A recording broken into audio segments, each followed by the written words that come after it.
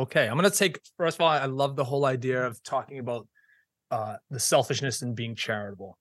Be selfish. Yes, Be agreed. selfish. And that is the data, though. The data is, it is incredibly beneficial to both Yes.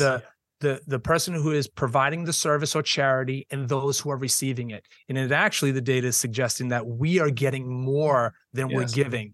And if that's the case, be selfish. Yeah. But I'm not going to change the brand name, though. Welcome to Elements of Styles, the business podcast that trades in scarce thinking for community, conversation, and ideas in abundance. Each week, I, Mark Stiles, sit with professionals and entrepreneurs, both local and global, and learn how they each add value to their communities, their partners, and their teams. Please enjoy. Hey, folks, welcome back to Elements of Styles. Today, I am grateful to have Sean Fitzgerald. Sean is a developing altruist. He's got a project that's really amazing called We, Not Me, and we're going to talk all about it. Welcome to the show, Sean. Thanks for having me, Mark. Really grateful to be here. First and foremost, what is the project you're working on, We, Not Me? Okay, I'll try to be as clear as possible. It's been a process for me. I'm right now at the point of my career and my just passion for what I want to do next. This whole idea of altruism came about a few years back, and I wanted to put it into practice with my students. I'm actually a Boston public school teacher, and about year 2015, I had a really, really challenging group of students. And I'm currently now in my 26th year of teaching, and I've gone through a lot of professional development. I pride myself on good classroom management. Being an elementary school teacher, there's not a lot of male teachers around. So I often had some of the more challenging students because it was their first experience with having a guy teacher. It was kind of a novelty. So each and every year, it felt like the kids were becoming more challenging. We have a number of classes in my school, but it seemed like the kids' challenges were becoming more and more difficult to maintain.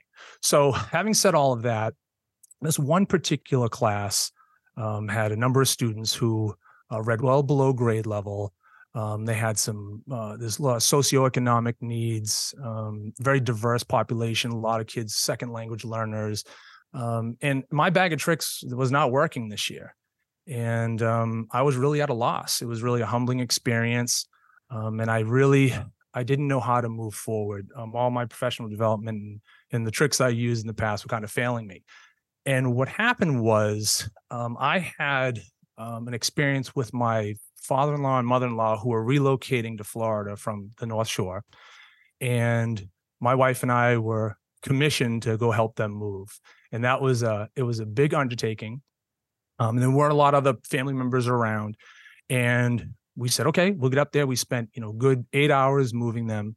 And it was a really amazing experience for me. I had moved my college friends and done things like that before, always called in favors. But for me to do this for my in-laws was like, okay, all right, I need to be available. I had already been married for a couple of years, and they were making this big life change. And so we worked hard to get everything done.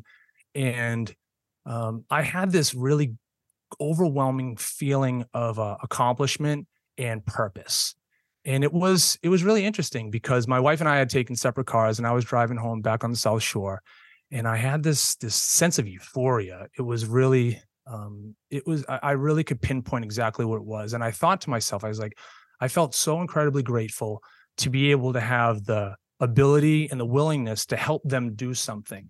And prior to that, I have a wonderful relationship with my mother-in-law and father-in-law, and they were incredibly appreciative.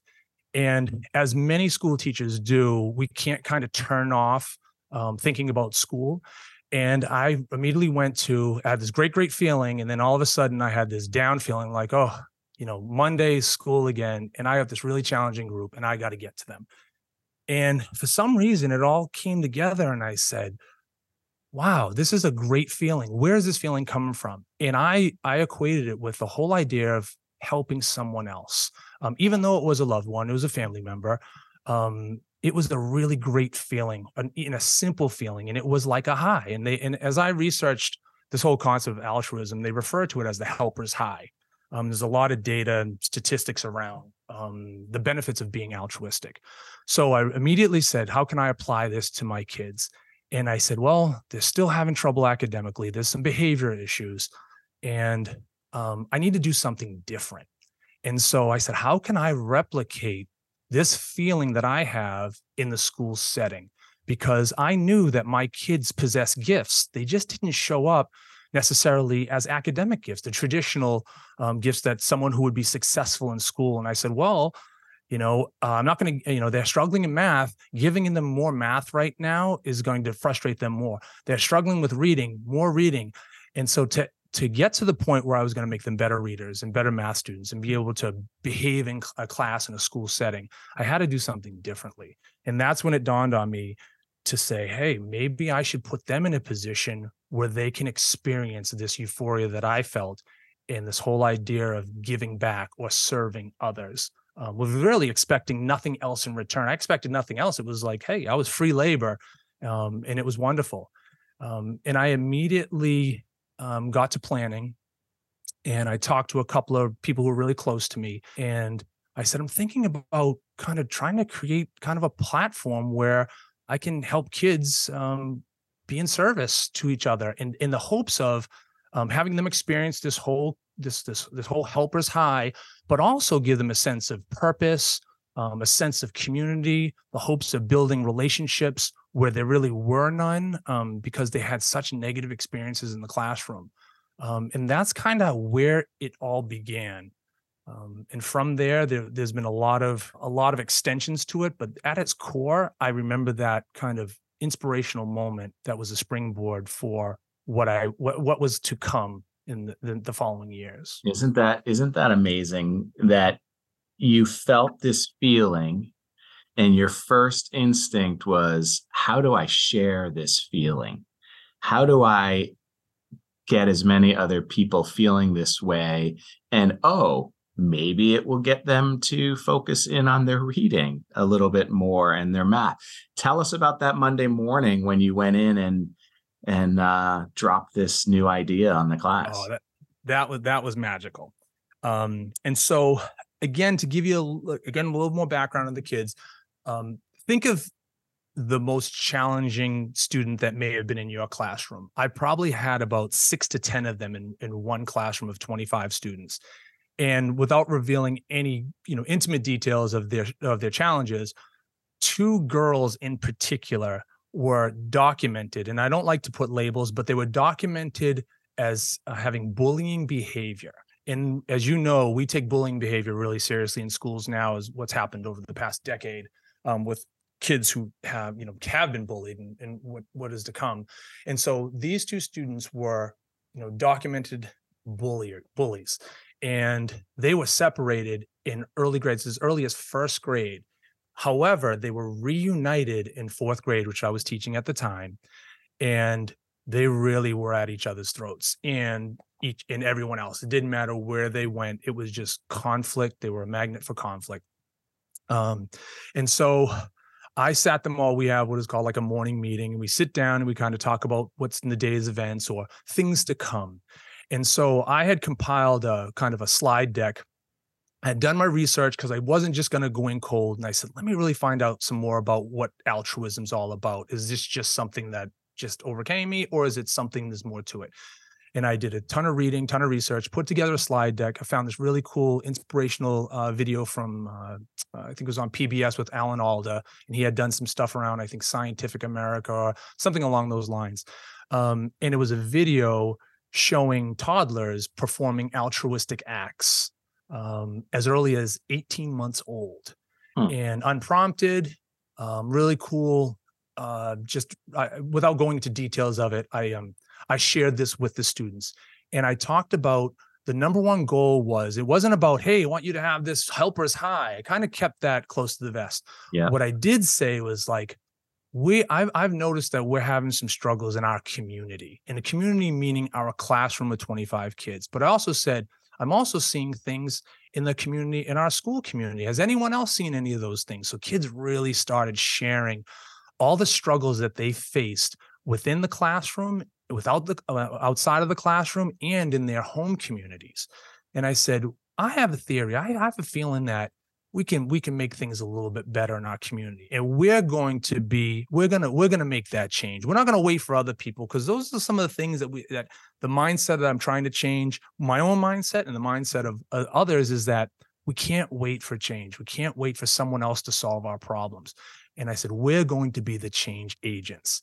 And so in fourth grade language, I rolled that out to them, showed them the video. There was also some fun animation videos about what happens inside the brain neurologically. And so I really had a pitch. It was a sales pitch to the students.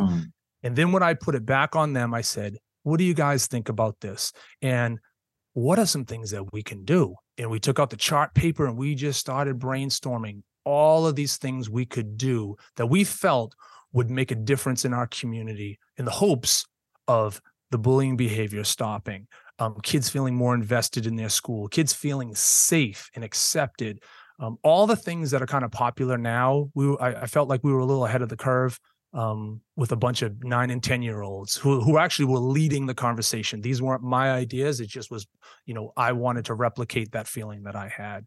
And that immediately took off. And in the public schools, there's a great movement to develop social and emotional learning with students. And so I already had this period blocked off every week. I'll probably get in trouble for saying that I kind of ignored the existing curriculum that was being used because it didn't meet the needs of my particular students. And so I just kind of moved over this social emotional learning scripted curriculum to a program that really was at its infancy, that I was trying to develop with a group of 25 students. And boy, they validated it, and they validated it very quickly. So tell us some of the things that you did. So you start with experimenting. How did some of those first experiments go? Okay, so the first year, and this definitely has evolved, but the first year, and this was we probably didn't kick this off until the late fall. I think it was at that time. So we had, we already had the get to know you period, and the school year had already started and whatnot. So we were kind of behind on it, but I still felt like we could do some meaningful things. And so we started brainstorming things we could do for staff members, things we can do for each other, things that we could do at home. So we had those kind of categories laid out. And I don't remember exactly what the first project we did, but we called it the we, not me. What's we, not me? What is it this week? And briefly, what we, not me meant and this was part of the pitch that I shared with them during that first week, was this whole idea of the me is important. You are very important. If your needs aren't being met, it's really hard to think about anyone else. However, there is a collective group that includes me, and that's the we. And so we need to be thinking about the we as much, if not thinking about just the me. And the not was kind of a catchphrase saying, we, think about all of us, and not just me. But we, not me had a better ring to it than we, not just me. And so the kids would refer to as what's we, not me this week? What are we going to do this week? Nice. So I think the very first one, and this was one of the claims that I feel strongly about, and I imparted this onto the kids, is that, and this is not to take away from any of the work that people have done on a global scale, or thinking of things that are really, really big when it comes to philanthropic work and volunteer work. I had noticed that when people were doing things that were good for the community, it was the community well removed from my kids' reality. I think it was, I don't know if it was the Australian wildfires at the time, or there was whatever the global issues were at that time, that it was so far removed from what my kids could grasp. Some kids had never been on a plane. Some kids had never left the Boston area. And so I said, we need to serve first where we are. And where we are is our school building, our classroom. All of that is our immediate community, the people we see every day, the people that we really want to celebrate and to honor and to do something for, in the hopes of building a better community. Because again, it always came back to, let's build a better community, and we're going to be the catalyst for that. So I think the very first one was a very elementary arts and crafts kind of project. And it was as simple as, let's get down to the kindergartners. Now, remember, my kids are reading below grade level. So for me to go serve a third grade classroom or another fourth grade classroom, my kids' academic skills would have been far below, and that actually would have caused them maybe some great anxiety. But going down to a kindergarten class where kids are just beginning to read and they're very impressionable of the big fourth graders coming down, here's an opportunity for us right away to make a connection. So I reached out to the kindergarten teachers, and they did these things. It was an arts and craft thing that didn't rely heavily on academics because, again, I wanted my kids to feel success, and I wanted them to make connections and be kind of a mentor to these younger children. And so there was this arts and crafts thing. It basically takes a square piece of paper and it folds it kind of origami style, and it serves as a bookmark. And they're called monster bookmarks. So you put googly eyes on them. You can decorate them with, fangs and teeth. You can put bunny rabbit ears on them, whatever you want to do. And so it tapped into some of the kids' creativity. And so what the kids did after I modeled how to do it, showed them some instructional videos, and we took the We Not Me block and said, hey, let's make as many of these as possible, and let's go on a reading book tour, a love of book tour to the kindergartners, because they're just learning to read. And you guys are turning into great readers now, but they're just learning to read. So we need to celebrate reading, and this would be a great way to influence them because they look up to you.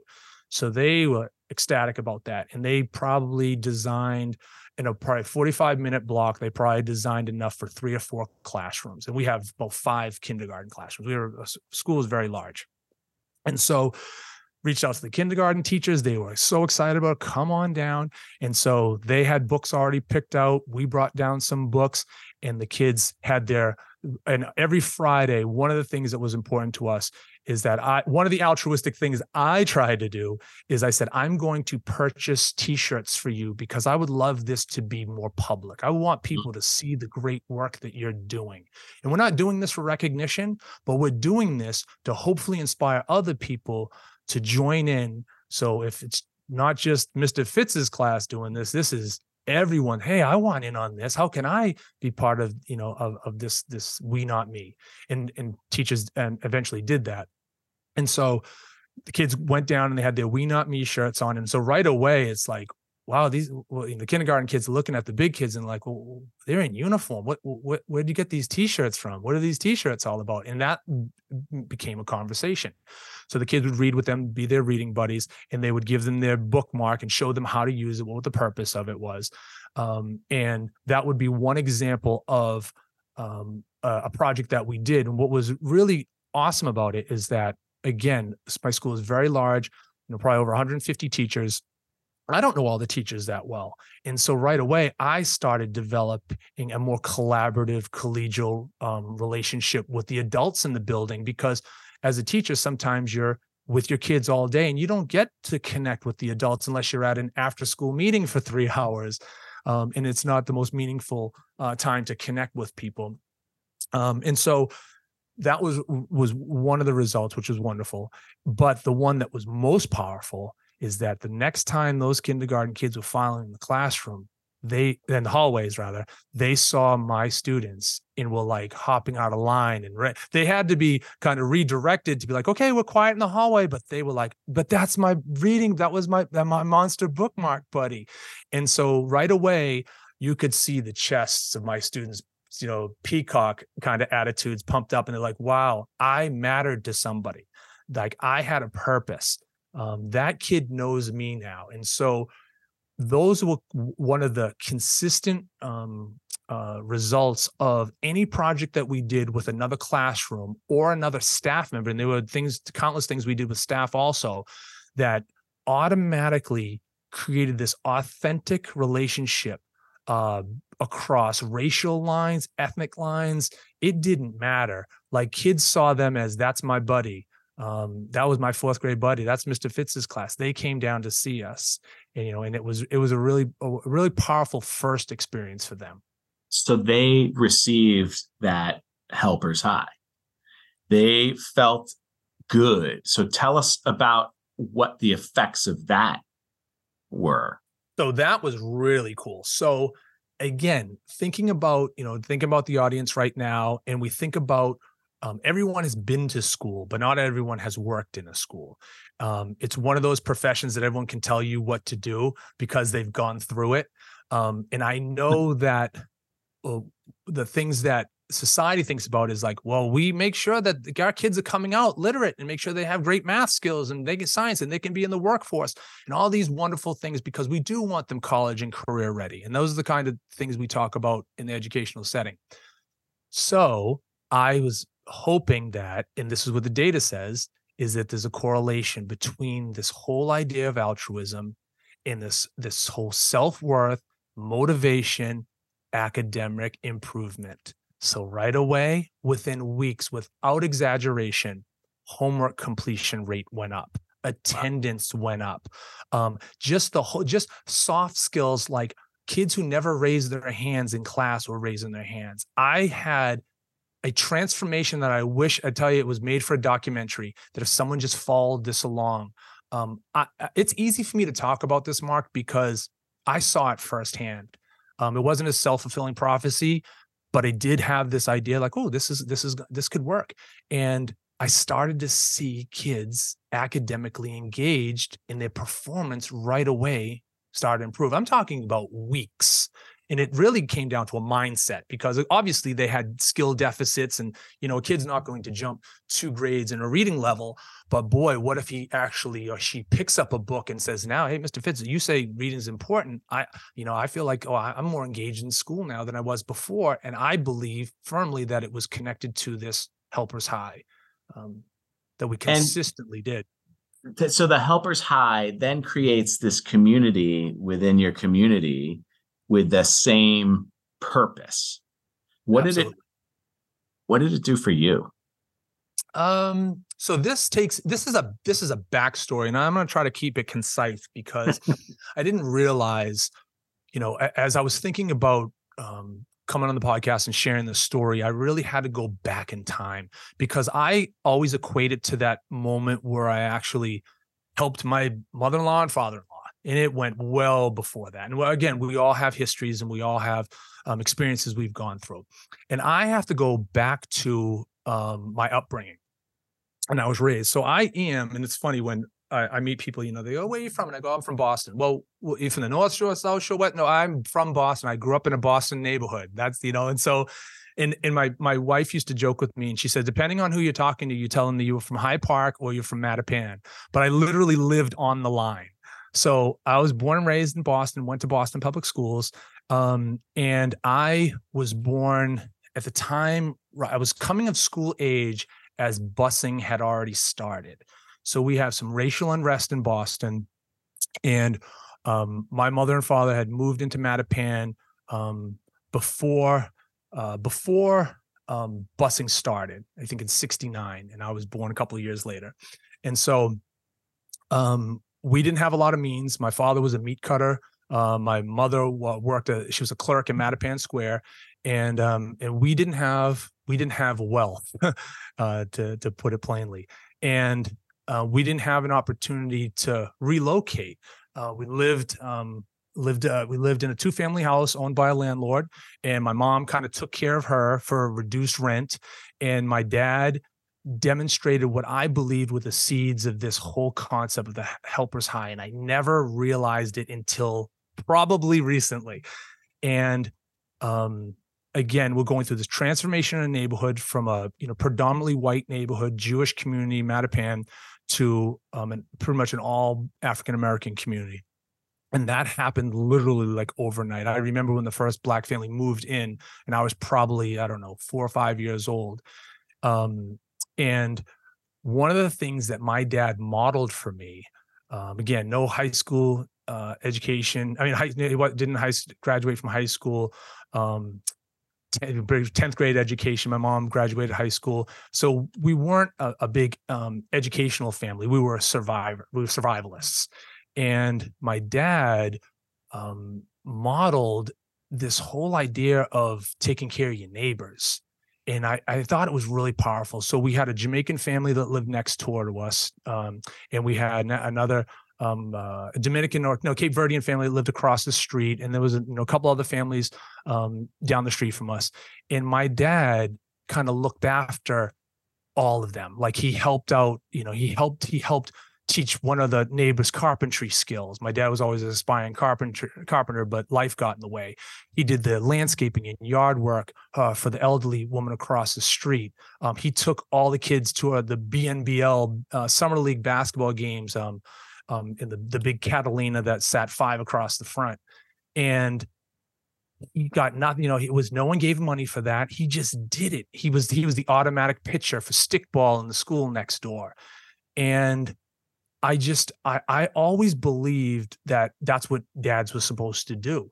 And so that was modeled for me for a very early age. Meanwhile, there's violence, there's, fighting, there's all kinds of unsafe things that are happening in Mattapan at that time in the 70s. And we were insulated from it.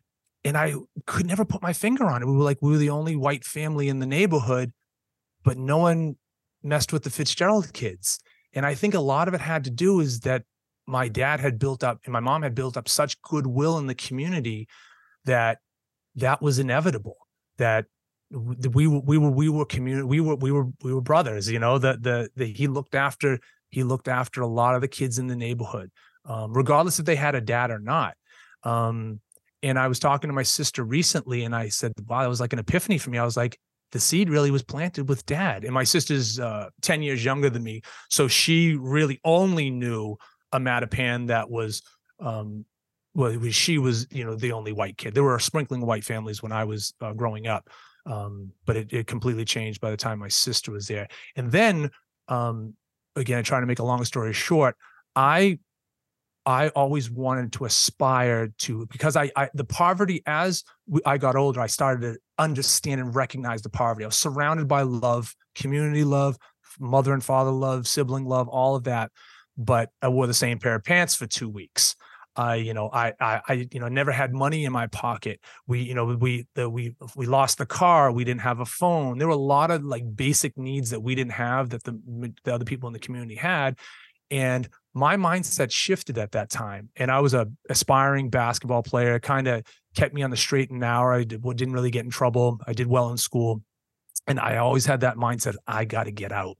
This is danger. It was, again, survival. And I even talked to, the police chief in my town. And I'm like, he always says to me, he goes, how did you get out? And so I can't even answer him because it wasn't just about getting out, because a lot of times it was an awesome experience. It was just an unsafe one but I didn't know any better. And so my mindset changed, and it was like, I was definitely all about me. I got to get out. I have to get mine. I equated wealth and education, all that stuff was my ticket out. Basketball was going to be my ticket out, not professionally, just a means to an end. And I really didn't think about any of the things that my dad did. I wasn't thinking about anyone other than me. And I went to high school. I actually did a year of postgraduate school, which is another experience that influences who I am today. And I went on to Clark University in Worcester. And right away, I was like, I'm going to be an economics business major. I'm going to make boatloads of money, and my children are not going to experience what I experienced. And right away, I realized that was not going to make me happy. And I immediately shifted my mindset around that time. And it was at the exact same time that I had lost my father, and I was just turning 21 years old, and he was my best bud. He was like my model. I always say to my other friends, I said, he was imperfectly flawed. he was an imperfectly flawed man, a perfectly flawed man rather. And I thought about that was my life kind of came crashing down at that time. And my mom had gone through some mental health issues. So my whole life was kind of crumbling before me. And I had worked my basketball experience. I had worked for the Celtics camp in Brandeis, and it was just kind of one of the things the basketball players did. And I really connected with the coaching aspect of that summer experience. And I was like, wow, maybe I should go into education. I work really well with kids. And I went back to Clark that next semester, and I was like, I'm going to devote myself to becoming an educator. And I became certified, and I've been teaching 26 years since then. And I've gotten so far away from that 19-year-old kid that was entering college thinking about the me. And I'm definitely on the top with the we now. really seeing the benefits of that, of being able to serve, give back. I mean, being an educator, I can't think of, a different way or a better way to serve. I'm now at the point where I've been doing this so long. It's like, why limit this? And as wonderful as it has been from an experience for my kids and myself, to limit it to 25 kids when maybe I could reach 250 by connecting with other educators. Or how about I reach 2,500 if I can connect with community people? Or how about 25,000? Why stop? Keep adding zeros. I'm really at the point now where I'm motivated to share what my experience has been. And I've started thinking about how it could look outside of the educational world, because that is a narrow piece of the population I'm trying to reach. It's just like I was saying earlier, you got to serve where you are. And I was in a classroom, and that's where it all started.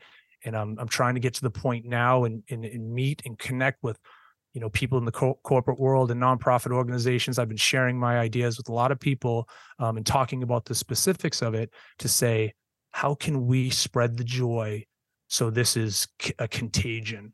And so that's really where I'm at now.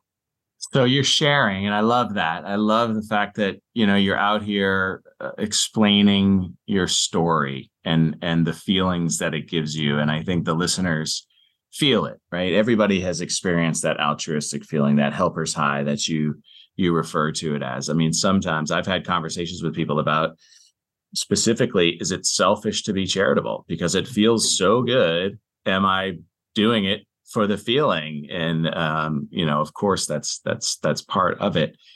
But how do you see the next 5 years? Where do you want to go? Like, my favorite question is, how can I help? Okay. I'm going to take, first of all, I love the whole idea of talking about the selfishness and being charitable. Be selfish. Yes. Be agreed. selfish. And that is the data, though. The data is, it is incredibly beneficial to both. Yes. The person who is providing the service or charity and those who are receiving it. And it actually, the data is suggesting that we are getting more than we're giving. And if that's the case, be selfish. Yeah. but I'm not going to change the brand name, though. But it is really funny. And it's a deep, deep conversation, because it's also, well, I'm not going to tell you what I'm doing. I'm not going to share with what I'm doing. Charity is personal, and you're not supposed to stand out and say what you're doing.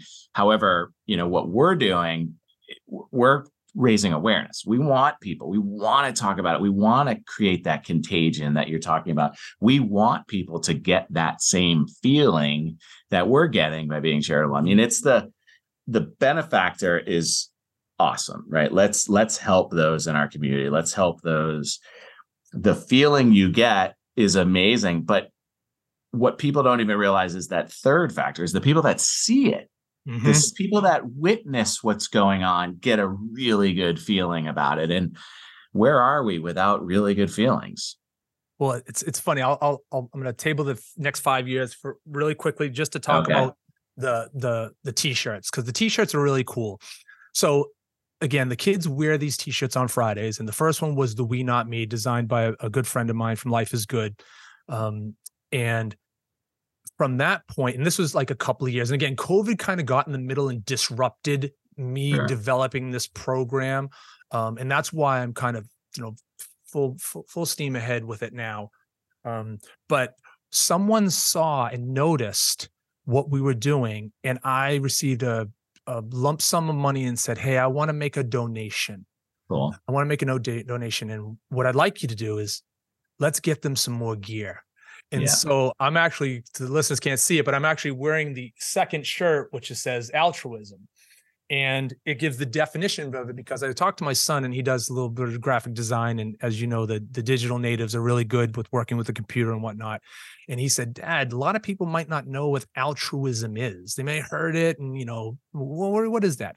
So he saw a teacher sign that said teacher. It was like basically the teacher of all professions. It was, and it showed a dictionary definition of it. And it had it, the pronunciation, and then it had the definition of it and parts of speech. So he said, that would be cool for the kids to have a t-shirt of that, because We Not Me, they might not know what that's about. But imagine if the kids were rocking a shirt that said altruism, or, be altruistic, something like that, and then defined it for people, because that's one of the things that the kids have evolved with them, is that they can talk about it now. Not only do they understand that their experiences help us high and they know the science behind it, they're like, listen, it's all about being altruistic. We're trying to improve the community.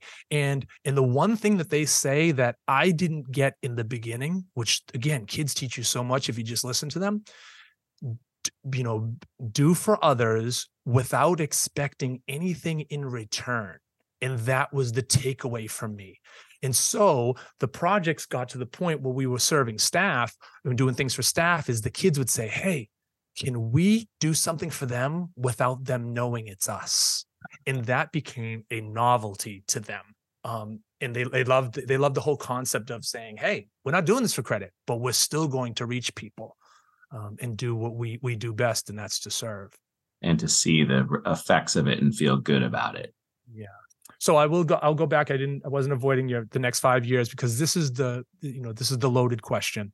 Yeah. So one of my mentors, which was my high school assistant coach, basketball coach, who went on to start his own business, and he actually works with entrepreneurs now, and he's kind of been mentoring me along the way. But again, the difficulty is not everyone has worked in the schools. So to take what I have done with kids in the classroom to be able to transfer that over to other industries, other professions, other organizations, is really what I'm looking to do next. So if I say the next 5 years, I would love to see We Not Me develop into a program that other schools can adopt. That would be, I would consider that like phase one. And that would be something that, whether I do it through social media, word of mouth, a website that actually just has people access a downloadable curriculum, so people can actually put this into practice and kind of tailor it to the needs of their community. The next part of it was, and this is what my mentor shared with me, he's like, I could see this as having a big, a mobile application, a website platform, where you have three entities working together. You have an army of people who want to serve, who want to be altruistic, who want to be charitable. They either want to do it individually, they want to do it behind the scenes, they want to do it as a collective group, like the PMC, or a lot of some of these popular charitable events that happen all over the country. He says the second part is the recipients. We need to meet people where their needs are. Like, did the kindergarten kids need a buddy? Not necessarily, but they appreciated us coming down and making bookmarks with them. But imagine if people said, hey, I really need, this is a need that I have, my organization needs, my community needs, the rehab elderly institutions need. Who are those people? Who are those needs? And then the third part, and this is the part where it gets a little dicey for me, because being in education, clearly I'm not in it for the money. However, there are corporate opportunities for people to walk alongside. And these are some of my good corporate friends who are saying that there's lots of money out there that people want to be a part of this, whether you're a nonprofit organization or you are a for-profit organization. People might want to be able to walk alongside that, so these three entities can coexist. And that could be in the form of, a drop-down menu for the South Shore that says, hey, here's projects in your area that needs to be met, soup kitchen or whatever it is.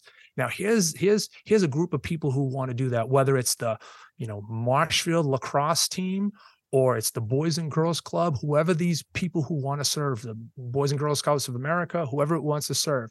And then we have corporate sponsors or someone who walks alongside us that may be able to provide us resources, extra, people power, or monetary support.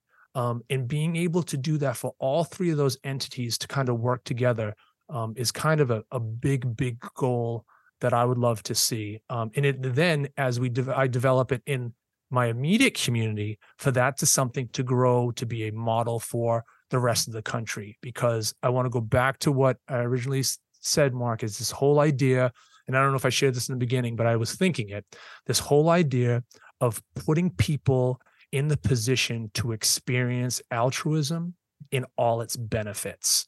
And sometimes you've got to put people in that position. And I'll talk briefly about this, the one year after I graduated high school. So I did well in the Boston public schools, but because there are a lot of challenges in the schools, I wasn't ready for college. And I had my high school basketball coach put me in he got me connected to a program that was funded by Reader's Digest at the time, and they took 15 of like the promising kids out of inner city Boston, and we're going to put them in the elite private schools all throughout New England. And so I got a full scholarship to go to Northfield Mount Hermon, which is the northwest corner of the state. And that was another seed plant for me, is that this raw city kid goes to an elite private school where there's so much wealth there, beautiful campus. I'm away from home pretty much for the first time. I'm doing a postgraduate year to get ready for college. And one of the things they mandate is that every single student, all the 1,200 students from all over the country are going to serve. And you're going to serve or you're in season, because athletics was a really core component of an education at NMH. And so I am serving in the cafeteria alongside a prince, literally. And so it was unfathomable to think about this kid from Mattapan with not a lot of means on a full scholarship with, royalty, and we both were on an even playing field, and we were both understood this whole idea of we need to be a part of this community. And just because someone is paying a lot of money, someone's not, doesn't, exclude you from being a part of this whole idea of serving. And so that was a huge takeaway for me. And that actually was started this whole process of, wow, if the private schools are doing this and people were paying $20,000 to $30,000 a year to go to school, I think we can think about how we can get this into the public schools and other organizations. And even thinking about, if going back to the next 5 years, even thinking about organizations, corporate organizations where they have, and we talk about, I've talked about my friends about retention, workplace retention and those kind of things. And we talk about that at school all the time, but some of my friends talk about in their workplace, like, yeah, we can't hold on to people. Yeah. And I think about, what about having that component being part of your core value as an organization, that you devote time and energy. And I know Fidelity and companies like that had come out to the public schools, but doing it on a more consistent, ongoing basis, because I like to keep going back to the data. The data says that you can't be one and done. You can't just say, hey, I did the breast cancer walk and hope that helper's high, or you really make an impact. It really is the ongoing altruistic acts, these acts of kindness, this service mentality. And it's not every day. We all have lives, but imagine if you're doing that on a consistent basis, a couple of times a month, over the course of the year. You've served on so many levels, and you've built amazing life altering relationships that I'm seeing on a smaller scale with schools. But I think that in the next 5 years, I'm determined to really spread the joy and not restrict it to a classroom of 25 students. Well, I love that you refer to yourself as the developing altruist, right? Because it is a journey. It is, and it gives you the life energy. I talk about life energy a lot, and a lot of it is that giving back. It's that helper's high. I've never heard that term before, but I'm going to own it. Now, there's listeners here who definitely want to help. I know it. So how would they get in touch with you to say, hey, Fitz, how do I help? Well, I would first say, is it okay for me to share my email? Of course, you share what you want. This is the Sean podcast. Well, I'm hoping that my inbox is plentiful. But my personal email is Sean, SEAN, Fitzgerald, FITZGERALD 25. That was my basketball jersey number. Yeah. At yahoo.com. And I would say that is the best way. My son's trying to convince me to really develop my LinkedIn profile, and that's in a process now. And I've created a Facebook profile of Live We Not Me. So it takes We Not Me and Live to make it more actionable. And that's something that I'm just trying to develop. But right now, I would say that I would love to be, and this is where it's funny, as my son has these entrepreneurial thoughts, and as he's entering college and he's thinking about business and his career and future. He says, Dad, stop talking about this. And it's not that I don't love it. I want to see it put into action. And so my actionable steps are, I don't want to go this alone. And I have been doing this alone. And people are very excited. I have to say, is not 100% with a lot of things. I've shared this with hundreds of people, the ideas, the stories, and we've just hit the tip of the iceberg with what I've shared today.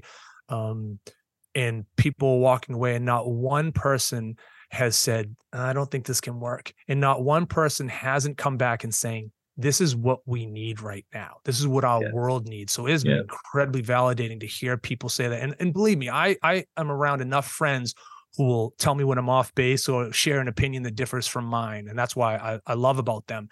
And I'm at 100% right now. So I know I'm on to something. It's now I need to surround myself with people who can, provide an area of expertise, an area of experience that I don't have right now, being limited to being in the classroom. There it is, folks, the call to action. Send them an email. How can I help? How can I help? We, not me. Now, Sean, I know you've listened to a bunch of our podcast episodes, and I appreciate you doing that. So I didn't want to leave without asking you the question that is asked to everybody. We're getting together. Karaoke. What are you singing, buddy? Karaoke. And what's really funny is that I shared that with my wife. I said, I listened to a couple of these episodes, karaoke, and she started singing. She didn't start listing. She started, I'm going to sing this. I could sing this one. So she actually is not shy with that. I, however, would have a very difficult time with it. But I thought of a couple of songs, and it really came back to, and I really want to embrace my upbringing, because as I moved away from Boston, even though I work in Boston, I live in the South Shore, I'm away from kind of the daily grind and challenges of Boston. It's at my core. And I think that's what brought me back to being a Boston teacher. And so thinking of the songs that I grew up with, one that really would be a great karaoke song would be Rapper's Delight. Nice. And, for those who don't know that, it's a pretty fun, long song with lots of lyrics, but upbeat, and it would get everybody on the dance floor. I appreciate you very much. I appreciate everything you're doing. I wish you all the best. I can't wait to sit down and figure out how I can help you. Thank you for joining today. That means the world to me, Mark. Thank you so much for this opportunity. Folks, this has been another amazing episode of Elements of Styles. If you listened in and you were moved, please reach out. Please share this with somebody. Get involved. Be well, folks.